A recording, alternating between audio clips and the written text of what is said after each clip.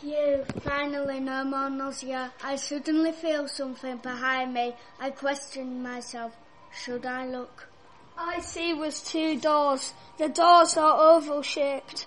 On the floor, tamed bricked paving created a pathway. The first door was a diamond door with crystal handles. My surroundings were Gothic-like patterns. Damn it, it's locked. I looked up to the ceiling to see beautiful plants hanging down.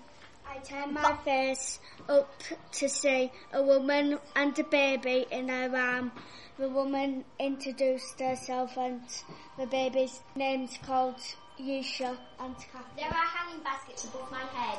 I look around to see I'm in a greenhouse made up of lime green, lemon yellow and cyan stained glass. I tried the first door, it was locked. The plants were intriguing. I was scared. It looked like a forest. I looked the room.